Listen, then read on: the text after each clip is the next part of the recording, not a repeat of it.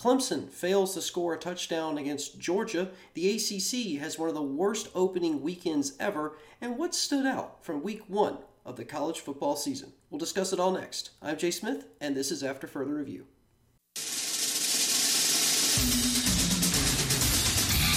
And now, after further review, a Clemson student's perspective on sports.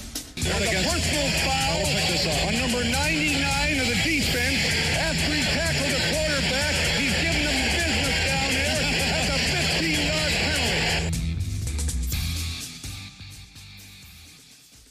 Well, welcome in, everyone. Thanks for tuning in. I'm Jay Smith, and this is another edition of After Further Review. Appreciate you tuning in, whether you are watching on Facebook or listening to the AFR podcast, available Spotify, iTunes, wherever you listen to podcasts. Appreciate you tuning in. My goodness, man, what a week 1 of the college football season. So much to get into. We're going to talk about all the big games from the top 25. Obviously, the leadoff story here for this episode is the Clemson-Georgia game.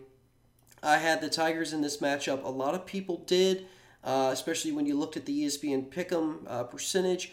But Georgia, to their credit, ended up squeaking out a extremely impressive win. And we're going to talk about the nuts and bolts and get into the nitty-gritty of that matchup in just a minute. But just overall, huge aerial view of this game. What are the key takeaways? Okay, well, there's really only a few. And that is that the first and most important thing is that neither team, whether it's Clemson, Georgia, right, they didn't really distance themselves from one another, so there wasn't a lot of separation, right? You're looking at a game that saw 2 field goals and a pick 6, and that was it. There were no offensive touchdowns scored. Clemson was held to 3 points, the lowest in the Dabo Swinney era. It's the first time the Tigers have not scored a touchdown since the 2017 Sugar Bowl against Alabama, where they were beat, I think, 24-6. So it's been a little while for Clemson. Now, this is also the first time in over a decade that Clemson has lost back-to-back football games. Yes, that's right. They lost to Ohio State in the CFP semifinal game last year, and now they've lost their season opener to the Georgia Bulldogs. Actually, this is the first season opening loss for Clemson since they played at Athens against Georgia back in 2014. So I guess you could say that Clemson has a little bit of a curse when it comes to playing Georgia now, dropping the last 2 games to the Bulldogs. But that's probably the biggest takeaway here, right, from this game. There's a lot that we're going to get into, but the key thing is both teams were extremely well matched. It was a very close football game. Neither team really was able to distance themselves, and it really came down to field position, where offenses were starting their drives from on the field, which Georgia was able to dominate throughout most of the first half and also into the second half. In just terms of where Clemson's drives were starting from, there was a couple times where Georgia had pinned Clemson pretty deep. And so it became a back and forth defensive battle. And I was really, standing there in Bank of America Stadium, being one of the fortunate people that got to go to the game. I was sitting there going, okay, eventually the dam is going to break. Clemson's going to give up a big play, or Georgia's going to put together a drive. Eventually someone's going to get into the end zone, and it never happened.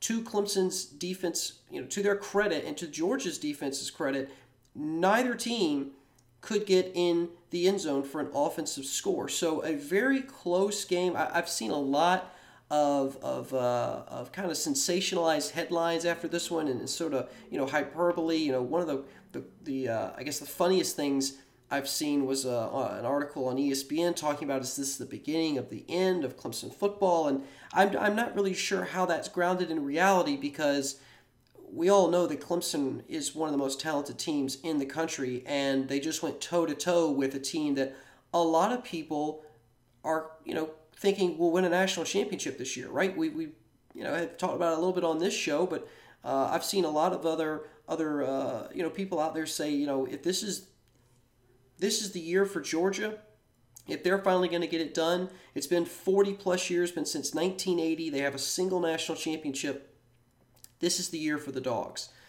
So again, I'm not sure how you can infer based off of this one possession game, neutral site, week one defensive slugfest, that Clemson's era on top of college football is over. I mean, we haven't even seen them play in the ACC yet. So again, there's a lot of sensationalized hyperbole out there, but what you really need to know and take away from this game is that Clemson is, a few adjustments away from being able to go toe-to-toe with Georgia and possibly win a football game against the Bulldogs. Now, you can't discredit Georgia and how they performed, because it was extremely impressive, both on the defensive side and on the offensive side.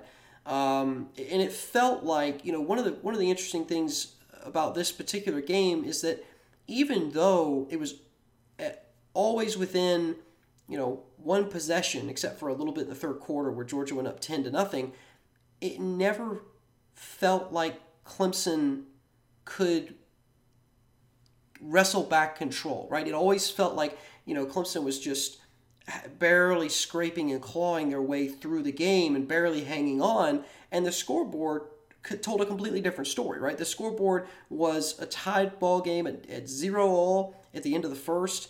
Going into the locker room, it was 7-0 after that pick six that DJ threw in the second quarter. Georgia kicked a field goal in the third, and Clemson answered in the fourth with their own field goal, and that was it. That was a 10-3 ball game. We were out of there in 60 minutes. So it was if you enjoy defensive games, this has probably been one of the best defensive performances I have seen in probably the last 6 to 7 years. It's really been a long time, and even listening to some of the post-game press conferences and now the player press conferences for Clemson this week, especially on Monday, I heard James Skalski. He had a what I thought was a really interesting quote, and he said that in his mind, which again, Skalski's been around the block, he's been at Clemson a long time, he would know. He said, this is, in his eyes, this is the best defensive performance that they've had since the 2018 national championship game against Alabama. And I agree with that. Yes, there was, a few things on defense that I think Clemson will have to work on. Certainly, it wasn't a perfect performance, but overall, extremely impressive. They kept Georgia out of the end zone. There certainly were more drives by Georgia where they were going, part of the distance of the field. Right, Georgia had that field goal attempt in the first quarter that was no good.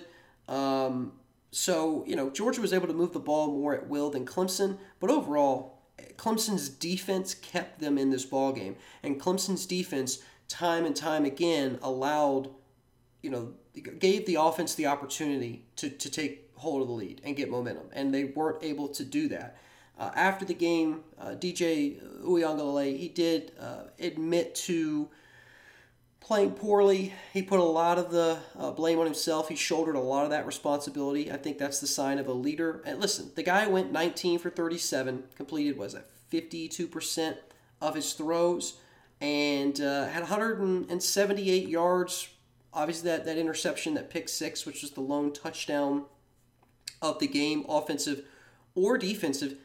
But let's go over to JT Daniels, okay? Because there are a lot of people who are trying to say that, oh my goodness, DJ, he's overrated. He didn't perform well at all. This is a bust and all this other stuff. JT Daniels went 22 for 30, so a better completion percentage, 135 yards and an interception. Seems pretty comparable to me. Now, the key difference in this football game was Georgia's ability to run the football, right? I mean, total yards, both teams were held to under, almost 250, right? Georgia was at 256. Clemson was at 180. I mean, that is, for both of these schools, those are anomalies. I mean, these numbers, I don't think people quite understand just how impressive a defensive performance we saw on the field Saturday night. Now, certainly, Clemson has some issues on offense. We'll get to those in a second. Georgia has some questions and issues, I think, on offense. And I was even, at the game talking to some Georgia fans that were sitting right in front of me, and we were having a good conversation. It was a fun environment, and I enjoyed, we were going back and forth the whole time.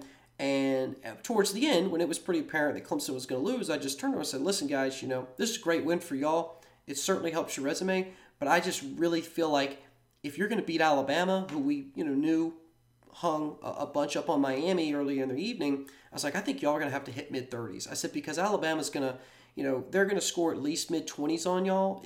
Even with this same type of defensive performance, I still think Alabama will hit the mid to high 20s. So if you're Georgia, you really got to be looking at the 30 mark. Like, that's got to be your number to make you feel comfortable going up against the Crimson Tide. And they agreed. They said, listen, I mean, this is a good win for us, but it by no means convinces us that we're going to be, front runners to win the title this year and just blaze through everybody. Now, we'll see. But really, you look at the stats here, and they're very even across the board, right? You had basically, each team, Clemson 14 first downs, Georgia with 15. Georgia had those 2 turnovers. Clemson with that single one that, again, resulted in that pick 6. But even time of possession, Clemson 28.5 minutes, Georgia 31.5.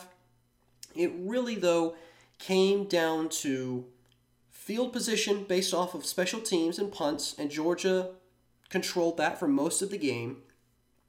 Clemson's inability to run the football. Now, I know they recorded only 2 rushing yards, which is I believe the 3rd lowest total in school history. Clemson has 2 instances of negative rushing yards in school history. I believe one was in 1912 and one was in 1942. Don't quote me on those years, but I'm fairly certain those are accurate. Either way, though, it's been a long time. It's been a long time since Clemson almost finished with negative rushing yards. A team that in the 80s was known and renowned for their ability to pound the football over and over and over down your throat.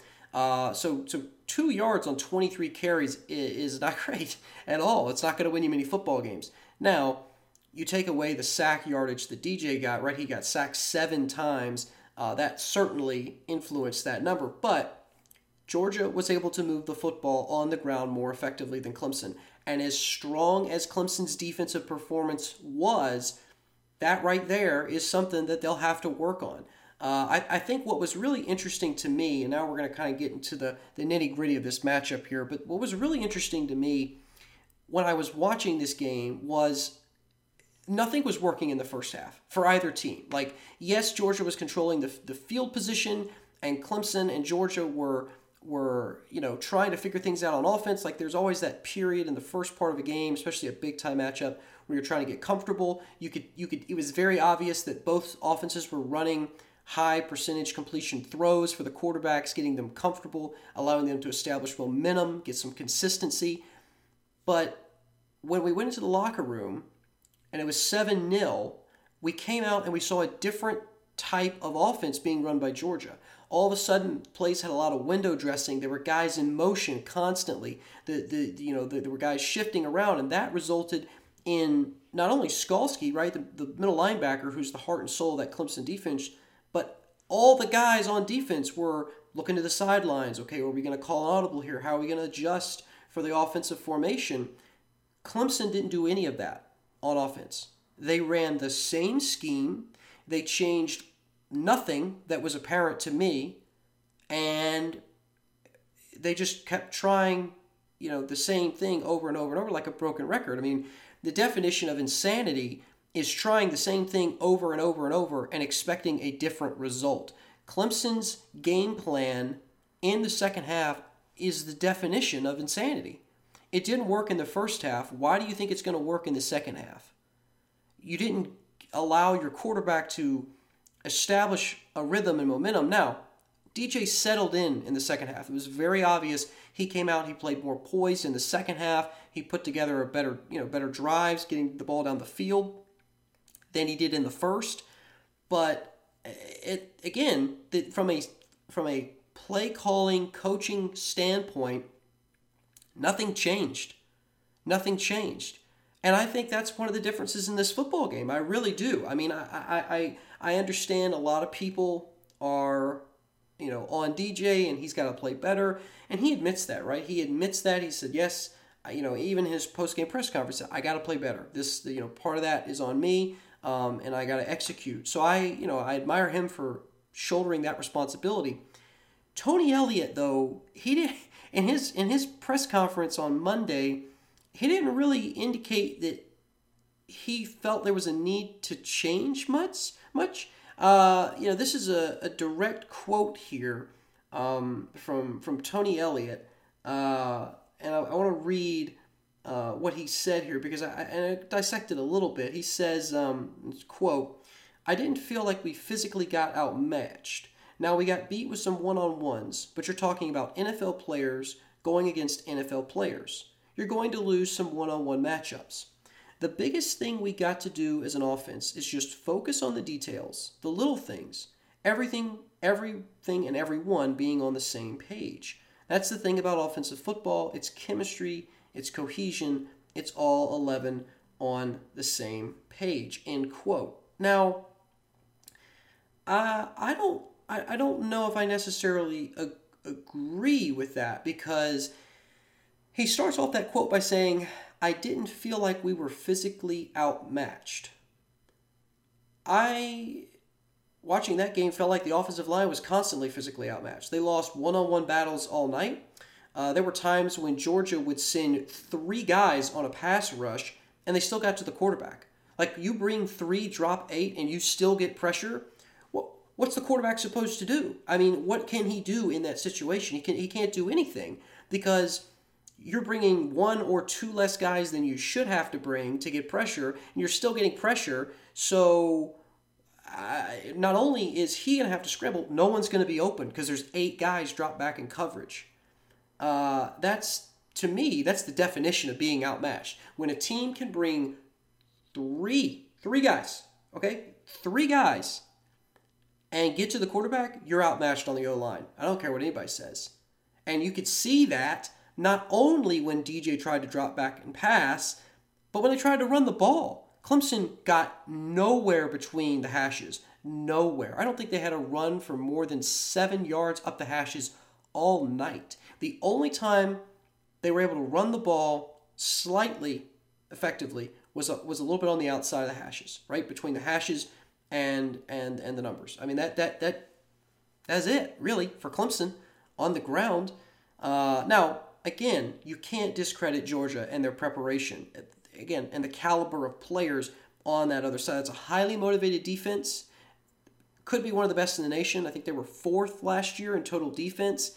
Managing just 180 yards of total offense, 2 rushing yards, that to me is just unacceptable. And if I'm Tony Elliott, I need to come out on Monday and I need to say, listen, our performance on Saturday, it doesn't matter what we think. There's no excuse for it, and we got to develop a game plan that makes sure that never happens again. That's what I want to hear from Tony Elliott. I don't want to hear, I don't think we got physically outmatched. We just, we lost some one-on-ones. No, you didn't just lose some of them. You lost all of them. The O-line lost nearly all their one-on-one matchups all night long. I mean, there very few plays was DJ able to sit in the pocket and go through any sort of progression. Now, it brings us to another point about this game, and that's probably, obvious to anyone who watched. DJ will develop and get better when it comes to going through his progressions. It was quite obvious that, after snap, if that first guy wasn't open, he was in full panic mode. Now, by that time, typically he was under duress and either had to get rid of the football or take the sack. So it wasn't like he even had an opportunity throughout that game to go through his progressions. But it was very obvious watching, even from the nosebleeds where I was sitting, that he was just lasering on one guy, which is part of the reason I think that pick 6 happened. I know the defender undercut because supposedly the receiver ran the wrong route, but DJ, and that'll come with reps. That'll come with reps. That'll come with practice. That'll come with more game experience. I'm not necessarily as worried about that side of things. I'm not worried about DJ and his development and his ability because we all know he has the ability, and we've seen Clemson develop players for over a decade now. But I would say the arrogance of Tony Elliott's comments there make me question if he sees what we all saw, right, on Saturday night. Like, did he watch that O-line? Like, did Robbie Caldwell, the O-line coach, like, was he watching that? Because, it was pretty bad. It was pretty bad. Again, it's hard to classify this as a beatdown because it was a 10-3 football game. It was a one-possession game that could have gone either way, deep into the fourth quarter. Like, Clemson was never out of this football game. It felt like they were because their offense did nothing, in terms of moving the football really in production. So even though it was a one-possession game, it felt like Clemson could have been down by as much as 28 at one point because they just couldn't move the football. They might as well have been. The other thing, and this is my last point on this Clemson matchup because I do want to get to other games. There's a lot to talk about as it relates to this. I could do a whole hour podcast on this show alone, or on this game alone, but I want to move on. This is my last point. Clemson never, throughout this entire game, did anything with the middle of the field, okay? And it was wide open. They never ran any simple routes to get there. Ole Miss did this extremely well against Louisville last night. It depends on when you're listening to this show, but is at the time of this recording, that game on Monday night, Ole Miss was running slants all over the field up the middle, just gashing Louisville. Now, I understand Louisville's defense is not Georgia's defense, okay? Completely different caliber of opponent, as that has been pointed out to me in some discussions I've had with friends. But there's some key points that I want to mention here as it relates to slants and, their effectiveness. Because if they're used the right way, there are significant advantages, okay? First one, it gets the ball out quick, okay? It gets the ball out quick. If you've got an O-line that has trouble protecting your quarterback, don't you think that it would be better to get the ball out quick than have drop back passes? I would say so. Now, you'll run a slant every play, but maybe mix it up a little bit. Okay, number two, it's a high percentage completion throw. It establishes confidence in the with the quarterback. It gets the ball out to multiple wide receivers. Okay, you can have guys running slants, crossing each other. You can do out routes so that you do all sorts of things. All right, I'm not someone that gets necessarily into the X's and O's of football plays, but you can draw that up, and you're giving multiple wide receivers reps and experience at the same time. Okay, that's your second benefit. The third, and I think probably the most important, is it keeps the defense guessing.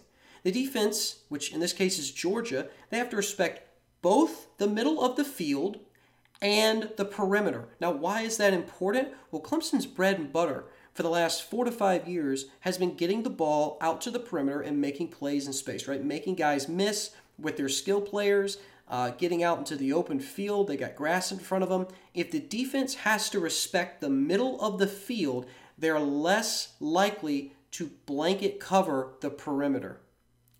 And literally look at any Clemson game for the last 4 to 5 years to see how Clemson takes advantage of that, right? Because they've had a good running attack where they can go up the middle, and it allows their skill players to get wide open. They make plays in space, and if you really want a good example, of this and what this looks like, if you're having trouble visualizing, I want you to go back and I want you to watch the 2013 game between Clemson and Georgia. Season opener, week 1, Saturday night in Death Valley, College Game Days there. It's Brent Musburger, Herb Street on the call. And Gurley breaks off like a 70-something yard run. I think it's the first score of the game.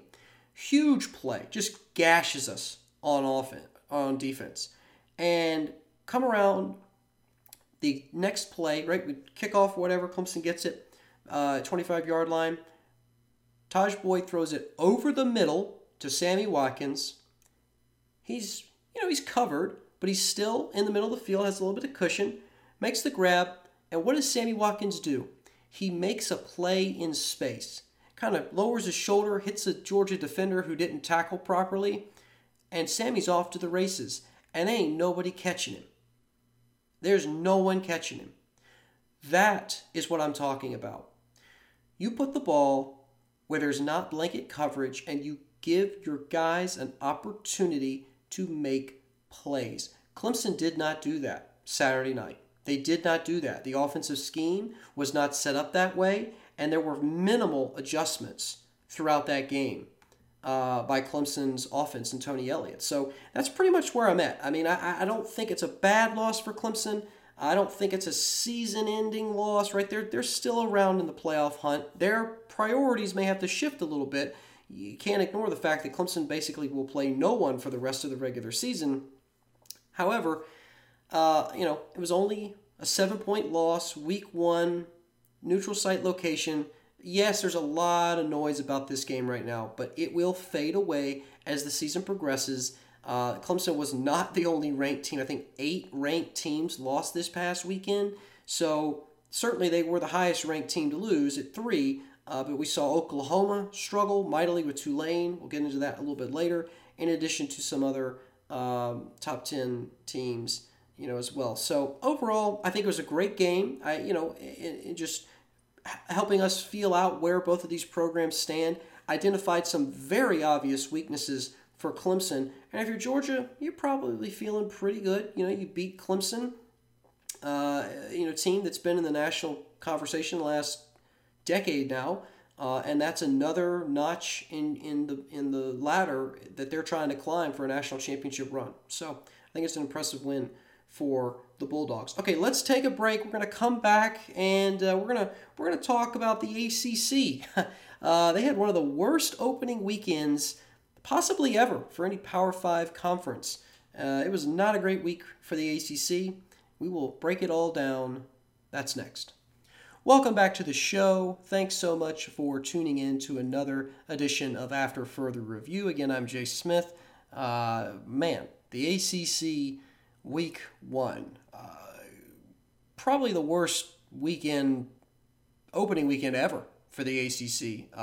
They had pretty high hopes, I think, coming in. I felt like they probably felt like, North Carolina was going to do well against Virginia Tech. Maybe Miami was going to give Alabama a game, and Clemson could probably take down Georgia. They went 0-3 in those matchups. They had 3 teams ranked in the top 15. All of them lost. 6 ACC teams lost non-conference games. You got Duke dropping to UNCC. You had Georgia Tech losing to Northern Illinois. 3 of those 6 ACC non-conference losses were to SEC teams. So you had Louisville losing to Ole Miss, you had Miami losing to Alabama, and you had Clemson losing to Georgia. And then North Carolina obviously lost to Virginia Tech. Listen, I understand that the ACC, especially the Coastal, has been down for what feels like now for a long, long time, right? It's always been this joke. It's Clemson's conference, no one else's. Nobody from the Coastal can compete, which is unfortunate. It really is. I mean, I just, I would prefer Florida State, Virginia Tech, Miami, maybe an NC State, right, to be competitive. Even the years when Boston College and Syracuse and Georgia Tech were quality opponents. There was a time not too long ago when Duke was a good opponent in the ACC, and it just feels like all of these programs, they're not even running in place. They're running backwards. It's a terrible weekend for the ACC. Terrible, terrible weekend. Just look at games like Duke losing 31-28 to UNCC. There were 3 touchdowns in the last 3 minutes. Duke did take the lead with like a minute and a half left, but they just had no defense, no answer to UNCC's offense, and UNCC got the go-ahead touchdown with like just a handful of seconds left. First win for the 49ers, the Charlotte 49ers, against a Power 5 team. And, you look at the rest of the conference, right? Boston College, NC State, Pitt, Syracuse, Virginia, Wake Forest. They all won easily against Group of 5 or FCS opponents. So that's not really impressive there. There's nothing. I mean, when you look at the ACC standings, there's really just nothing that sticks out. Again, the whole conference went 7-7 overall. The Atlantic right now has 4 teams with wins: BC, NC State, Syracuse, and Wake Forest. And in the Coastal, you've only got 3 teams with wins: Virginia Tech, Pitt, and Virginia. Everyone else has a loss already. Everyone else has a loss. And when you compare that to conferences like the SEC, you had 2 teams lose: Vanderbilt and LSU. And LSU probably was expected to win. Vanderbilt certainly wasn't. So really, you could say the SEC, I mean, you only have the one game that's a surprise there. Other than that, the conference would be 13-1. ACC 7-7. That's nowhere near competitive. Even the Pac-12, isn't as bad off as the ACC. And you want to talk about a rough opening weekend for the Pac-12 North. Only Oregon is the only team from the Pac-12 North that won a game. Cal, Oregon State, Stanford, Washington, and Washington State all dropped their matchups, leaving the Ducks as the lone undefeated, I'm going to use air quotes there, team in the Pac-12 North. My goodness. Now, in the South, UCLA picked up an impressive win over LSU. And listen, I was picking LSU in that matchup. I felt like even though UCLA had looked impressive against Hawaii in that Week 0 game, I just felt like, LSU was going to figure out how to bounce back after that 2020 year and maybe get things, righted a little bit and work with what they had.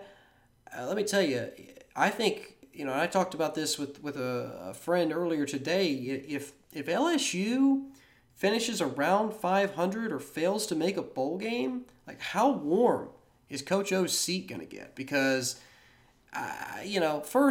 season opener, week 1, losses can be forgiven, and we'll see how they do.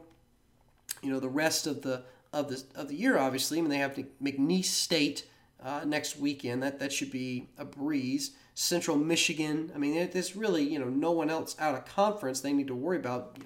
Louisiana Monroe, nobody they need to worry about. But golly, Auburn, Florida, at Ole Miss, which now looks very tough, at Alabama, and then they host A&M. I mean, that's 3, 4, maybe 5. Yeah, right there, that's 4 or 5 losses in conference. You add on that UCLA game, Tigers might be looking at a 6-6 season. They really might be looking at a 6-6 season. Now, I don't think Coach O will get fired if they go 500 and make a bowl, just because the Gene Chizik comparison was Chizik won, right, in 2011 or 2010. I think it's 2010 with Cam Newton, and then 2 years later he was out after, I believe, a 3-9 season. So unless LSU is like 2-3 wins, I don't think Coach O gets fired, but certainly his seat will get increasingly warm if they don't figure out a way to right the ship in Baton Rouge. I mean, it's just ugly. It makes you almost question how did they get all that talent for that 2019 season. I'm not trying to make any sort of accusation there, but it's a little suspicious. But really, this opening weekend, I think, is mostly about the ACC and just how poorly they played across the board, whether that was against SEC opponents, other Power 5 opponents. I mean, just across the land there for the ACC, it was a rough look. And so I don't know where you go from here. You had 3 teams in the top 15. They all lost. And you look at the rankings now. The new poll for week 2 have come out. Clemson sits at 6. They didn't drop too far, only 3 spots. You do have Virginia Tech in there now at 19, and Miami and North Carolina at 22nd and 24th respectively. But again, who from the ACC is going to make any noise in the AP poll? I'm just not so sure. It's not looking good for the Atlantic Coast Conference. So terrible opening weekend for them. We'll see if things get better, especially in the in the Coastal, but I don't know if I'd hold my breath. I really wouldn't. It just looks like it's going to be another just terrible year for the ACC, and that's not good for Clemson. If they don't play another ranked team the rest of the year, it's going to really hurt their resume. So we'll keep an eye on that for sure. All right, one last break. We're going to come back, wrap up the show. We're going to talk about each of the notable Week 1 matchups, the outcomes, what we should take away from them, and talk about how that'll play out the rest of the season. That discussion's next. Welcome back to the show. Last segment of this episode of After Further Review. Again, thanks for tuning in. Whether you are watching the show on Facebook or if you are tuning into the AFR podcast, available on iTunes, Spotify, wherever you listen to your podcasts, do appreciate it. Let's talk Week 1 notable games that you probably either saw or checked out the final scores to, but we'll talk about some takeaways from each. Let's just start off with some Thursday games. We had Ohio State taking on Minnesota. Buckeyes prevail 45-31 over the Golden Gophers. Minnesota led late in this football game before Ohio State had to kind of reassert themselves and get back into it. They outscored Minnesota 35-17 in the second half. So they were able to put together an impressive second half performance. I think if you're Ohio State, you have to be feeling good about your offense, right? C.J. Stroud went 13 for 22, almost 300 yards passing and 4 touchdowns. They were able to move the ball very well on the ground against a pretty good Big Ten defense. Minnesota, though, played well. I felt like they weren't able to close it down the stretch. Their defense looked gassed, and they weren't able to hang with Ohio State for 60 minutes. Not a disappointing performance. Again, it was a pretty close game. It just, I think, again, shows the gap between Ohio State and the rest of the Big Ten. So, let's see here. Some other good games to mention. We've talked about Clemson, Georgia. Let's do Alabama and Miami. Now, this is a game that some people were saying Miami may possibly find a way to win. I was still picking Alabama. Alabama came out in midseason form in Week 1, like they always do, right? 44-13, a complete rout of the Hurricanes. Not much else to say about this one except for the fact that Bryce Young came in and lit it up, right? 4 touchdowns, 350 yards passing. Really, Alabama moved the ball more through the air than on the ground. Like their leading rusher, Brian Robinson, had only 60 yards with 12 carries. So even when they did run the ball, it wasn't like they were gashing the Canes' defense. I was impressed with what I saw from Miami, especially their front 7. It was just the secondary, man. Like the secondary for Miami just could not cover, and they just kept getting gashed with deep balls. And Bryce Young is, he illustrated, I think, pretty good ability to be pretty precise, right? He has the accuracy, he has the arm, and it was a big win for Alabama. And I think, further cementing them as the number 1 team right now. Don't expect that to change unless they were to lose a game. So I think Alabama sits comfortably in the number 1 position. Let's talk about the number 2 team, however, Oklahoma. The Oklahoma Sooners escape 40-35 over Tulane in a game that technically was supposed to be played at Tulane, then it was played at Norman, and Oklahoma was the away team. Very interesting setup there, obviously because of the hurricane. However, it was a close matchup, right? 5-point game now. Important to note that Tulane put up 13 points in the fourth quarter to get to that 5-point margin. Oklahoma, though, was shut out in the fourth quarter. They didn't score at all in the fourth. In fact, they only scored 3 points in the second half. That's the key takeaway from this game for me, is that Oklahoma, and I said this on last week's show. I said, I think the problem for Oklahoma is that their offense is going to show up in spurts, right? It's not going to be a lights on, Oklahoma for 60 minutes. They're not going to be on fire the entire game. They're going to have issues on offense being consistent. And that's exactly what happened. They were able to put together an impressive performance in the first half, and that was it, right? Scored 37 points in the first half to Tulane's 14. It was 14-37. Game fell over. And then all of a sudden, Tulane kind of clawed their way back into it, and Oklahoma they weren't able to answer. They weren't able to continue to distance themselves from Tulane. So the big takeaway from this game for me is that while Spencer Rattler played very well, he didn't make a lot of mistakes, and he even said after the game, which I thought was interesting. He was quoted in his post-game presser saying, "I think this was the most physical team I've ever played." Because, Rattler, he's played in some big games against some good opponents, but to give props to Tulane like that, I thought was impressive and noteworthy for sure. So you got to credit Tulane for hanging around. Certainly, though, some questions about the Sooners sitting at number 2. Let's look at a kind of a low under the radar game. Iowa State and Northern Iowa. This was a sloppy game, tough to watch at times. Iowa State did prevail 16-10. Northern Iowa should not be giving the Cyclones any sort of trouble.